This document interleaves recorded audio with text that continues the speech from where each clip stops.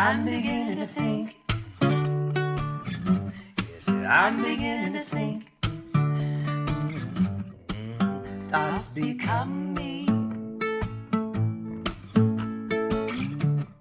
Welcome to The Cost of Not Paying Attention, hosted by nationally recognized speaker Janine Hamner-Holman. Janine knows what it takes to attract and retain world-class talent. Join her here each week on The Cost of Not Paying Attention as we use brain science, leadership, management, and real-life challenges managers face to explore the places where we aren't paying attention.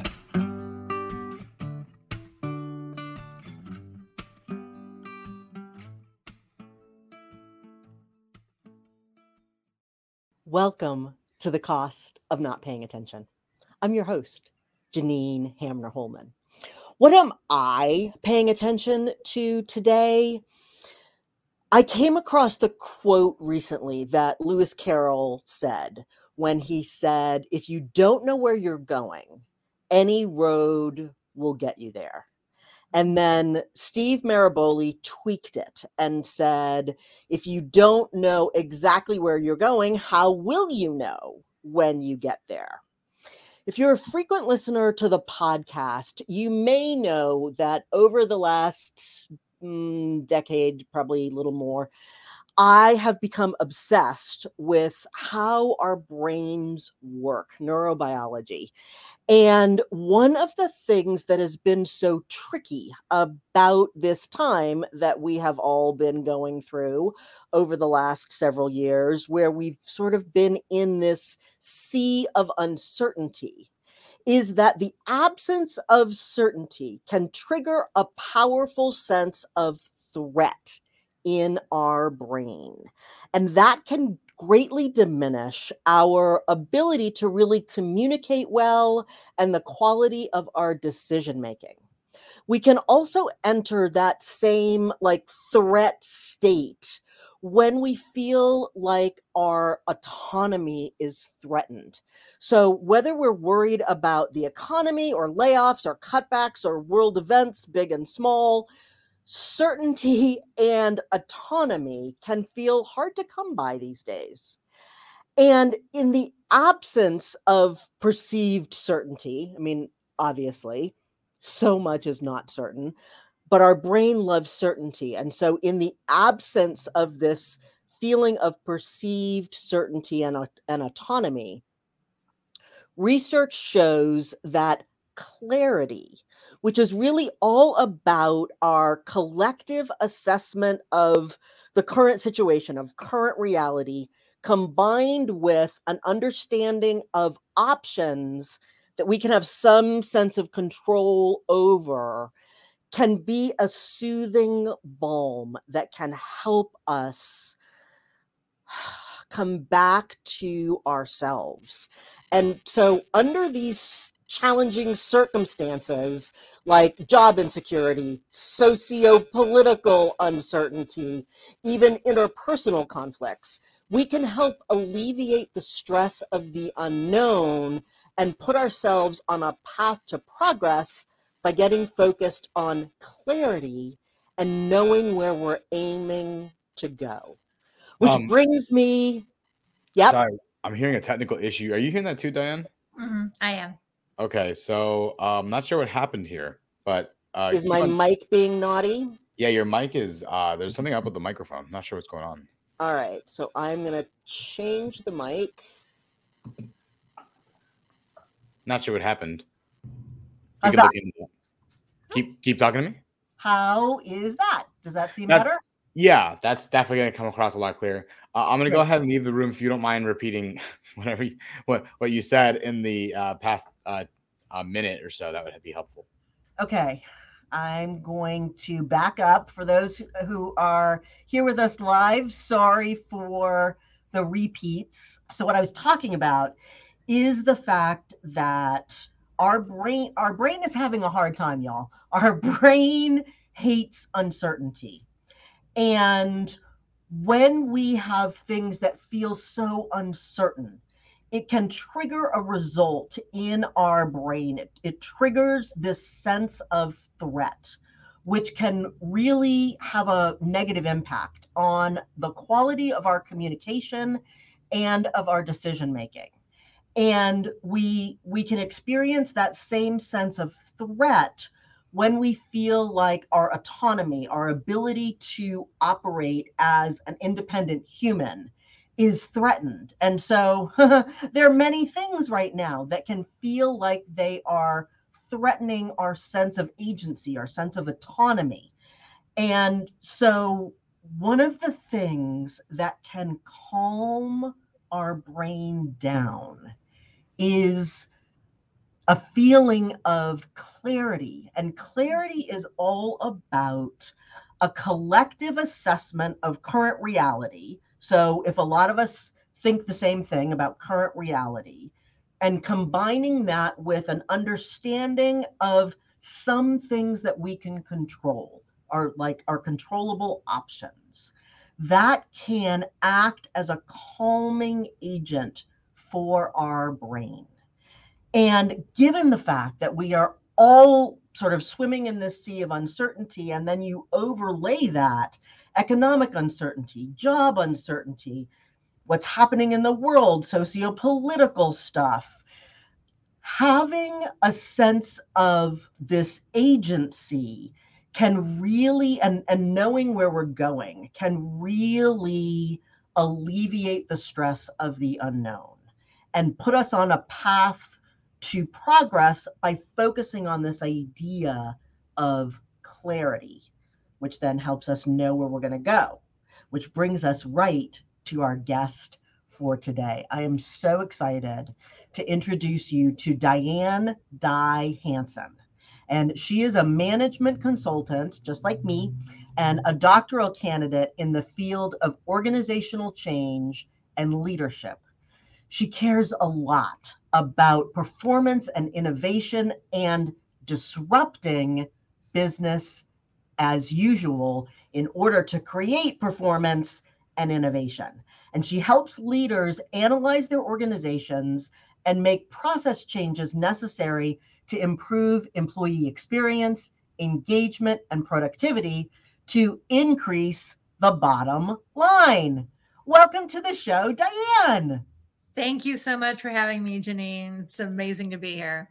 Oh, you're so welcome. So I'm going to start the way that I often do, which is tell me something that you have become aware of that we are not paying enough attention to, either consciously or unconsciously. And then what is the cost of that inattention? So what we're not paying attention to a lot of the time, and it's usually the fault of business as usual, of the fire du jour, is what does success actually look like? And, I would even challenge that we keep the front of this podcast where we had a little bit of technical difficulties, because that is a perfect example of a success metric that triggers a producer to come on. Oh, we have some audio quality problems. I noticed that. I know success for this podcast looks like clear audio quality. Therefore, audio quality not clear? No. All right, let's go in. Let's quickly fix it, close the gap, and now we move on towards success. But what happens in the day-to-day is that we are just so caught up in the autopilot, in the business as usual, in point A to point B. Where I specialize and where I focus on is service delivery, because that is the place where point A to point B is a lot shorter. Yeah. You are in a service, you have your client or your customer, and you have your service delivery employee. And if something is broken metrics wise here, or training wise, or skill gap wise here, it visits that front line very, very quickly. And it can in a product sense, but it might take a little bit longer to impact that bottom line. But in a service type industry, it happens quick. It happens quick in a restaurant. It happens quick in healthcare. It happens so fast. So if you do not know what success looks like, and you are not measuring what success looks like, you give yourself a big blind spot immediately, because you have not built that plan, that certainty around that vision. And nothing feels more uncertain than not knowing what that vision is. Yeah, I was just working with a group of managers yesterday, and one of the things that I was talking about is that, we sometimes, I remember I had a manager a number of years ago who would say the equivalent of, go get me a rock. I'd be like, okay, how about this one? No, not that one. Well, how about this one? No, not that one. And I kept feeling like I was doing a bad job because I'd try and do whatever it was that she was asking for, but I wasn't getting enough clarity about what success looked like. Mm-hmm. That I kept coming with, well, how about this? And it was just perpetually demoralizing. And so how can we help organizations get better at really creating that clarity for their teams about what does success look like? Well, to your example, I think one of the first steps is to understand the impact of perception. Yeah. So for the audience, I have a bit of a challenge. I want everyone to think of a bus right now. And think of a bus. If you're holding that picture of a bus in your mind, yep, I could bet you dollars to donuts that someone's thinking of a school bus, a city bus, a transit bus. There's all different types of buses, just like your rock, right? So what's really missing is, okay, what is that gap between leadership perception and frontline perception? Right. What is the view from the C-suite, which is very different from what's different on the beat? So C-suite to beat, you have to have alignment on that perception. And then and only then can you align on what success looks like for the metrics. So if you're collecting a metric, you have to know what the metric is, the vision for the metrics. You also need to know the how. And sometimes who's on the beat, that idea of what is even possible perception wise is totally different than what the C-suite thinks can be done.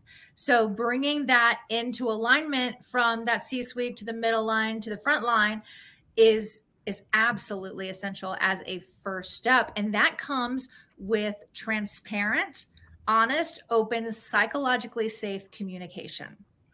I was just thinking as you were talking, and I want to get into metrics in a minute, but I was thinking part of what we were talking about yesterday is that when we create, as you just used that term, psychological safety, which is really about, I know that it is not only expected, but really obligated for me to tell you the truth, and I'm not going to be punished for it. There's going to be no retaliation if I say to you, okay, so this is really foobarred out here and I don't know how to fix it, but you need to know that we've got a big problem. You're not going to shoot the messenger. And if we don't create those situations, then whoever the decision makers aren't getting the right information to be making the best decisions that they can. And so we often, will go off down a tangent road, not realizing that we don't have the right information. And so it all starts with clear communication, and not only just what kind of bus, what kind of rock, but really being very clear to paint the picture of how big is the bus? How many people does the bus fit? Where's the bus going? Does it need to run on diesel, or is this an electric bus or a CNG bus, or, how is this all happening? And so really painting that picture out with people. And then is it then that we get to the metrics? So at that point, after you communicate the why, yes, you have to realize that as a leader, Simon Sinek has this beautiful quote. It says, "You are not in charge. You're responsible for the people in your charge." That means you're also responsible for their performance. So communicating for that why, listening for performance gaps, and then don't collect and forget. Mm-hmm. So that's a mistake I see made so often is I'll sit down with a client and we will do OKRs and we'll do KPIs and we'll figure out how we're going to collect it and how often and who's going to collect it, and assignments go out, and then we might as well have been in school, because that's exactly what happens, is that the metrics get collected once a quarter or once a year, but there's no action plan around it. There's no empathetic change management that exists around the metric. Sometimes I'll talk to an organization and they'll say, oh, should we be measuring that? should we be having a net promoter score? Should we be measuring? I've talked to companies that don't have exit interviews, or if they do have exit interviews, it's a checkbox. Right. So I would challenge every leader who is responsible for measuring success watching today, how many of your metrics are change metrics and how many are checkbox?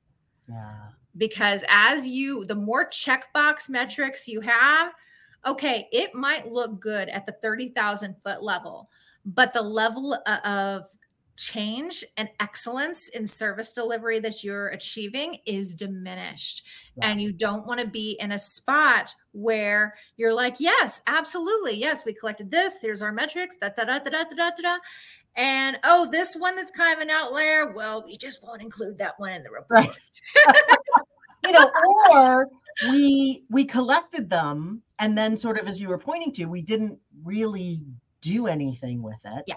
And then we didn't close the communication loop with our people. We didn't say, so here's what we learned, here's what we heard, here's what the information told us, here's what the data said, and then here's what we did with it. And so, thank you for your participation in this. And part of being responsible for the people in your charge is to understand what barriers they face and removing those barriers. And also, when something is going well, enough to go, this change actually went really well. So without so quickly going on to the next one, onto the next one, onto the next one, we take some time and we value and we validate. Yeah. And when we value and we validate, that also improves performance, because I feel seen, I feel heard, I feel safe, and I want to perform because I feel like this organization is helping me reach my personal goals. So reviewing and celebrating that success is important. So if you can kind of think of it like building a house, right? You're not going to slap a roof on a piece of sand and call it done. Right. Like that's it. I got my roof. I got my roof. I am literally, technically, I am under a roof. Right. But I have to crawl under the sand to get in under the roof. It's not going to work, right? So you've got to pour that foundation. That foundation is measure what matters. It's the OKRs and KPIs, but it doesn't stop there. And by stopping there, leaders do their organizations a disservice. Yeah. So I want to back up a second. I want to get people really clear on these two terms. So this is directly from Diane's website. So Diane, can you just talk a little bit about what an OKR is and what a KPI is? Because some of our listeners may not even be clear about those terms. Absolutely. So OKR is objectives and key results. So it is, I've said a couple of times this podcast, the 30,000 foot view. Mm-hmm. This is what matters to the organization. It's high level.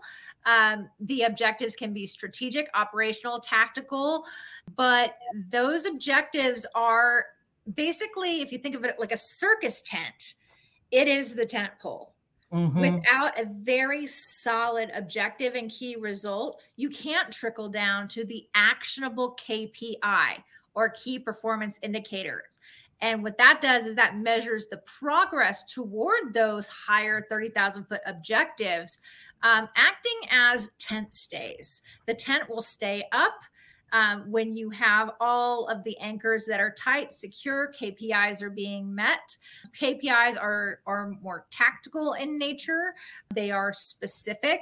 They can be used to gauge how well employees are doing in terms of meeting their goals, but they're very, very specific. And the OKRs are that top level organizational priority.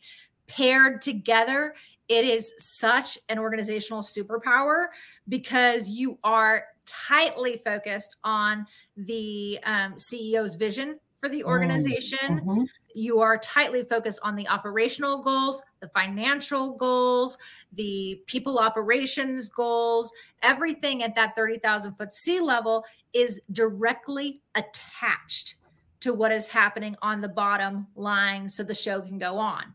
And if any of those lines go loose, you know what happens? The elephant leaves the circus. Right. We have a problem. We have a problem. Right. Right. So if you a quick test, you can say, is this an OKR or is this a KPI? You need to ask yourself, who cares? Right. My one OKR would be shareholder return. Who cares? The CEO, the CEO, board, CFO, right. they care, right? Yep. So how would that translate to the bottom line with the KPI, shareholder return? Customer value. Who cares? Well, the salespeople care because they have to develop customer value in order to make the sale. The customer success or customer management teams, they care because you want to deliver customer satisfaction. Retention matters.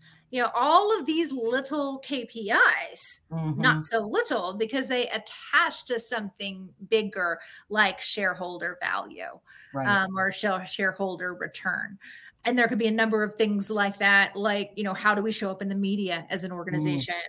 Or one thing that I have been looking at currently is how reviews on Indeed, Glassdoor, and external reviews, how those connect to internal measurements within the employee satisfaction function and the employee engagement function, which can be used. These external things, they can be the risk can be mitigated so that they don't show up. But if they are out there, if there are less than 3 stars, to not go the route of blame and go the route of curiosity. Yeah. Oh man, curiosity, I feel like, is a word that needs to be like forefront in every organizational leader, regardless of what your role is in the organization. But everyone who's a leader in an organization gets to get curious these days. And I think, you know, when we put curiosity first, we then have an opportunity to let go of fear, let go of scarcity, let go of it's my fault, let go of blame and shame, and move into how do we get this on track, whatever the this is in that sentence. Yeah. And suddenly it's okay for the audio to go wrong. It just does. And, you know, there's no blame, there's no shame, there's anything, there's no weight behind that, right? And it gets to be the object lesson that it is and the piece of value that it is versus being afraid of failure, being afraid of looking funny, being afraid of any of the above. It just is. And you go, okay, that was, now what is? And then if it was, and then you figure out what is, then you can figure out what you can do about it. So what's coming up in my brain is 2 different things, both of which, if we have enough time, I want to get into a little bit. One is about culture, organizational culture, and how that connects with this. And then the other is around keeping employees. When we were prepping for this interview, you know, I will confess, I work a lot with organizations on organizational culture. And I have never really thought, other than like employee engagement surveys, I've never really thought about how to use data in order to design culture, in order to further culture. So what ideas do you have about the intersection between culture and measuring success and data? Well, first, you have to know what kind of culture you have and what you really have. It's Yeah. not what kind of culture you want. It's not Right. about the writing on the wall. Funny story, I was fresh faced in my 20s, and one of the organizations that I was working for was acquired by another one, and we had a town hall. And Mm, I sat in that town hall, and as does anyone have any questions? And everyone was super silent. And I right. raised my hand. And I said, what do your offices look like? Your corporate offices? Uh-huh. And the HR person who was delivering this town hall was entirely confused. And they're like, well, it's in a warehouse. And I said, well, more like your corporate offices in terms of like, what do your walls look like? What do your workspaces look like? and and they didn't really understand it at that point. But Uh-huh. little 20-year-old fresh faced Diane was saying, I want to see if we have organizational alignment here, Yeah. because if we're looking at an organization that is very industrial and very set in old ways, and very, this is the way it has always been in business as usual, merging with an organization that has brightly colored walls, two managers per office who collaborate, an open pit area, and lunchrooms. Right. We have some differences here that me as an employee need to understand. So the idea is that we utilize metrics for culture by knowing what the culture actually is within the Mhm. organization, with an employee engagement satisfaction survey to find out what's actually going on in the trenches. We compare that to the cultural vision, which Mhm. is in alignment with the mission, vision, values of the organization, is, a cultural vision. Right.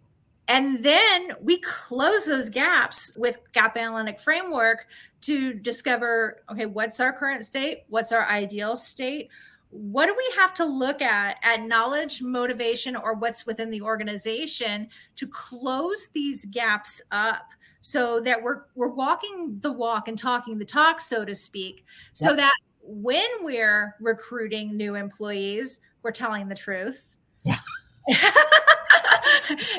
And that people's day-to-day experience, my least favorite thing, and I worked in this kind of organization for a while, is if they've got posters up on the wall that say things like teamwork and motivation and something maybe about success, but then that's not people's day-to-day experience of Yeah. working there. Every time I walked into that lunchroom and saw those beautiful posters, I got mad. And I Yeah. felt like a little part of me died every day that I walked into that lunchroom, such that by the time I eventually left, a lot of me had died. Because Right. there was such a disconnect between what they said and how it felt to be there every day. Yeah, you cannot throw up a poster and call it a culture. It just doesn't work like that. And mission, vision, values, unless communicated and measured to the bottom line that this is happening, I'm sorry, it's not your mission, vision, or values at that point. I'd like to challenge anyone who's in the executive ranks watching this to look at their organization's mission, vision, values and ask, do I measure these to my bottom line within my role, within my responsibility? So if you're at the C level, is this happening? If you're at the mid level, can I make this happen? And if you're Mhm. at the in the Front line. trenches doing Yep. the work, go, you know what? What can I do? Yeah. What is my responsibility in making this happen? That should happen across the organization. Yeah. So from the C level to the mid level to the front lines, what is my responsibility in this, in making this culture? Because culture starts with a seed. It's, Yeah. it starts with a seed, and that seed sprouts, and you remember those like little flowers that you blow on, and Oh, then yeah. seeds go Dandelion everywhere, seeds. and then Yeah. there's more. Right. Yeah, it's Yeah. kind of like that, right? Right. And that's why psychological safety is so important, Right. is because you're not going to take that risk. You're not going to look at the mission, vision, values of the organization you're in and go, gosh, I would like to present like this. I know the company wants me to present like this, but my frontline manager doesn't support this, and Right. I would not be rewarded or respected. In fact, I would probably be punished Right. for this. So instead, I'm going to go here. And that's why those surveys are so valuable. Yeah. Because and when you have a third party do them, an objective third party who can assure confidentiality, and that's another thing in collecting metrics, confidentiality and anonymity. There's a strong reaction often with employees and the anonymity statements on a lot of surveys because they don't believe it. Right. So that trust is not there. And the more they don't believe it, the less psychologically safe your organization is. And the less good data you're going to get. I mean, I Exactly. worked for an organization where I did not feel safe, where I knew my manager would retaliate against me, and her team was small enough that if I gave bad numbers, I knew she would know it was me. And so I gave good numbers to a manager who was incredibly toxic because I had no other choice. And when we put people in that situation, then, you know, it's that old saying, garbage in, garbage out. So how do we ensure that nobody's going to get access to the data that can then undermine the validity of the data? Exactly. And you have to close the loop as well. So the data has to be valid, Right. and it has to be data that can be actionable. But all this action can be happening in the background. And if the frontline doesn't know, or the people who responded to the survey don't know that things are happening, you get this. Every year they ask us what we think. And every year nothing changes. Right. So you have to commit to closing that loop. Yep. And when you commit to closing that loop, then you get that trust factor that's so important. And it's very, very clear that your organization is listening, so that it does matter to speak up. It can be super safe to be who I am and say anything, but if nothing happens, and with longevity and tenure, this problem intensifies, then you're still going to get the same level of attrition and resentment, or quiet quitting, or, you know, fill in your quit de jour here. Right. And I was getting data the other day from a little over 300 CEOs, and I was both surprised and not surprised that a lot of them are in manufacturing, and issues around things like supply chain that we've been hearing a lot about. They were asked, what are your top 2 concerns? Almost everyone had a concern around getting the right talent, keeping the right talent, keeping people engaged. And so this is really around what you were talking about, Diane, around the way that we want to ensure that the work environment is set up so that we are keeping our top talent, and so that when people are looking at the possibility of coming to work with us, we've got the kind of environment where they're actually going to want to stay. So how can we use these data tools to help ensure that we are keeping our best employees and creating the kind of environment, in addition to what you were just talking about, that is going to ensure that when we recruit people in, that this is going to be a place that we're going to want to keep them and they're going to want to stay? Well, first, be focused on what you want to measure. Organizations can get very survey happy. Yeah. And so when you do ask with intentionality. Mm-hmm. Once you do ask, make use of that data, make use of the data that you have just collected, and, you know, do the work around it. Also, don't try to change everything at once. Cognitive overload is a thing. Yes. And when you try, and this is why empathetic change management, not just change management, empathetic change management is very important, because you can go through all of the steps of the change management, but that really important piece is this too much all at once, and am I running people into the wall with this? You could hit every step of Cotter's method. You could hit every step of ADKAR. You could hit every step over and over and everything. And academically, it looks like you're doing everything right.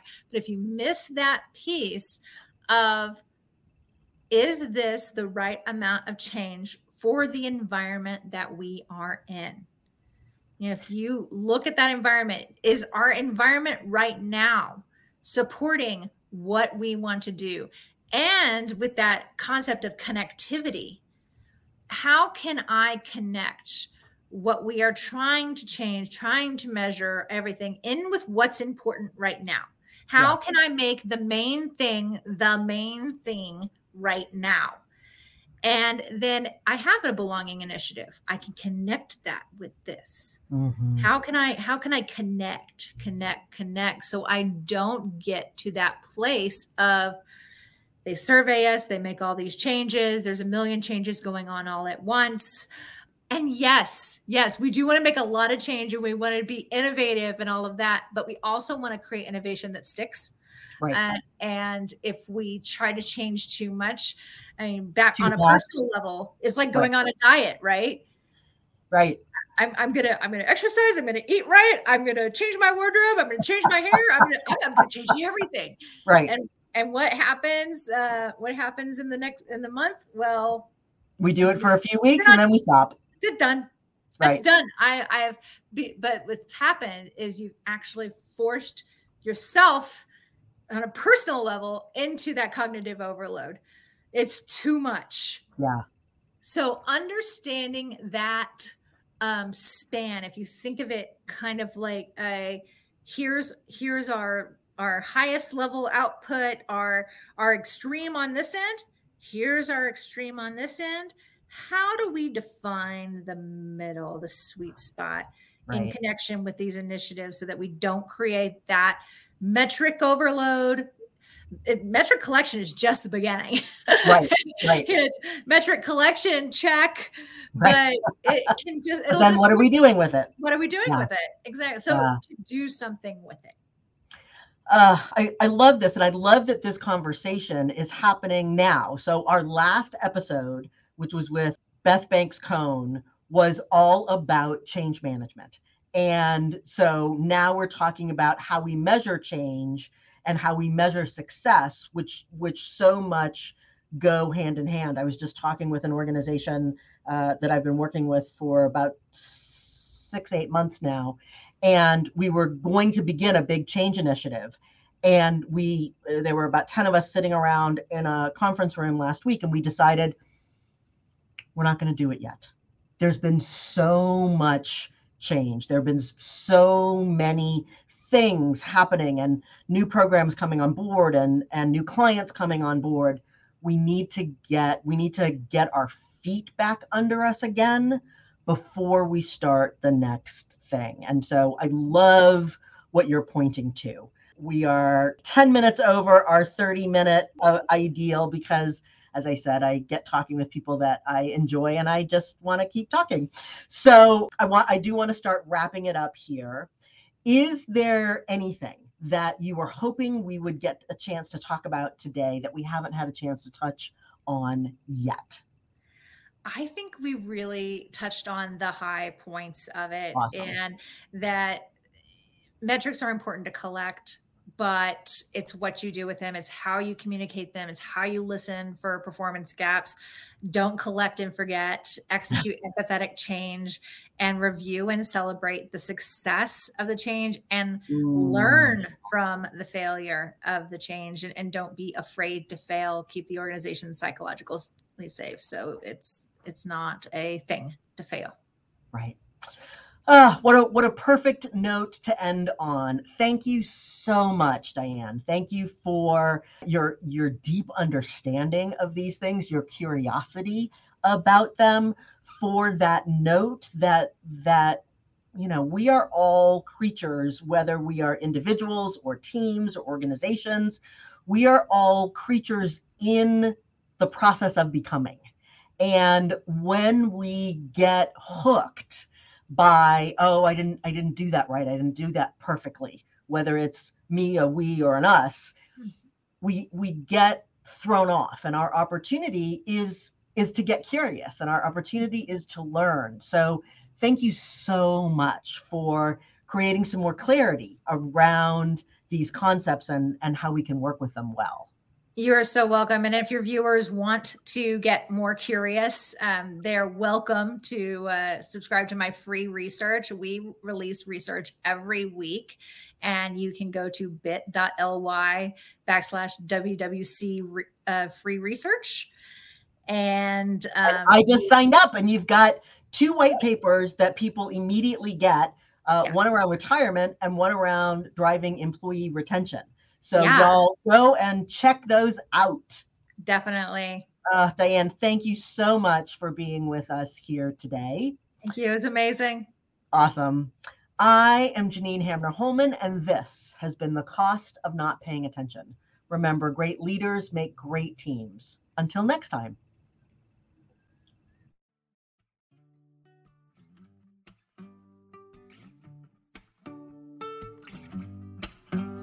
On behalf of Janine Hamner-Holman, thanks for paying attention. This has been The Cost of Not Paying Attention. Head on over to our website, www.janinehamner.com/podcast, for access to the show notes as well as additional resources. Remember, great leaders make great teams.